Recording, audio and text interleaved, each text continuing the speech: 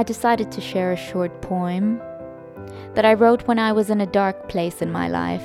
I was sad, I felt depleted, and I did not know exactly what I would be doing with my life. And now I sit here today and I feel exactly the opposite.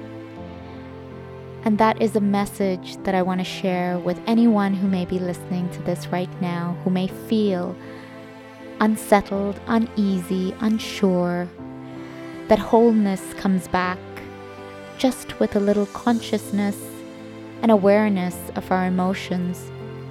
And we can bring ourselves back home, and home is right within. So here goes. This poem is called Distant Breeze.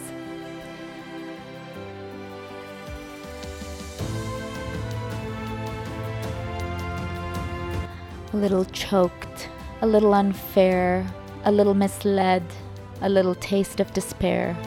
Sometimes a big deal, sometimes a message to boldly dare, sometimes a note of caution, sometimes a realistic glare of what it is, of what it might, of what can come if I take that bite.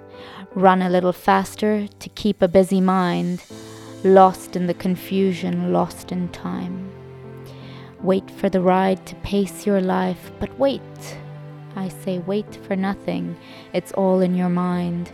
I'll feel that breeze in the moments I choose to soothe my soul as it beckons for home.